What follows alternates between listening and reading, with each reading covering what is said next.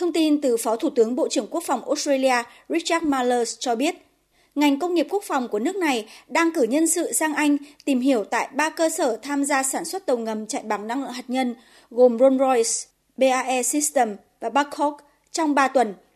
Đây là hoạt động trong khuôn khổ chương trình kéo dài 9 tuần nhằm học hỏi từ các chuyên gia tại 3 công ty này trong việc phát triển, vận hành công nghệ tàu ngầm tiên tiến nhất.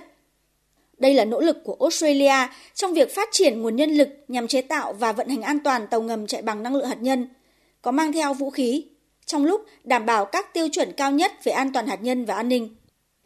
Việc Australia cử nhân sự sang làm việc tại các xưởng đóng tàu và các cơ sở đào tạo của các đối tác trong khuôn khổ AUKUS là việc làm cần thiết để nâng cao kỹ năng cho lực lượng lao động nhằm chuẩn bị cho việc mở rộng lực lượng lao động, phục vụ cho việc tiếp nhận và vận hành tàu ngầm chạy bằng năng lượng hạt nhân do Australia phối hợp với Anh và Mỹ chế tạo.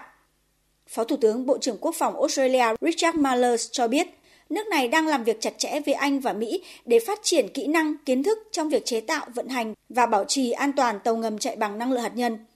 Việc Australia cử các nhân sự sang Anh và Mỹ làm việc và học tập là những cơ hội quý để có thể học hỏi từ các đối tác nhằm trang bị những kiến thức cần thiết cho dự án lớn này.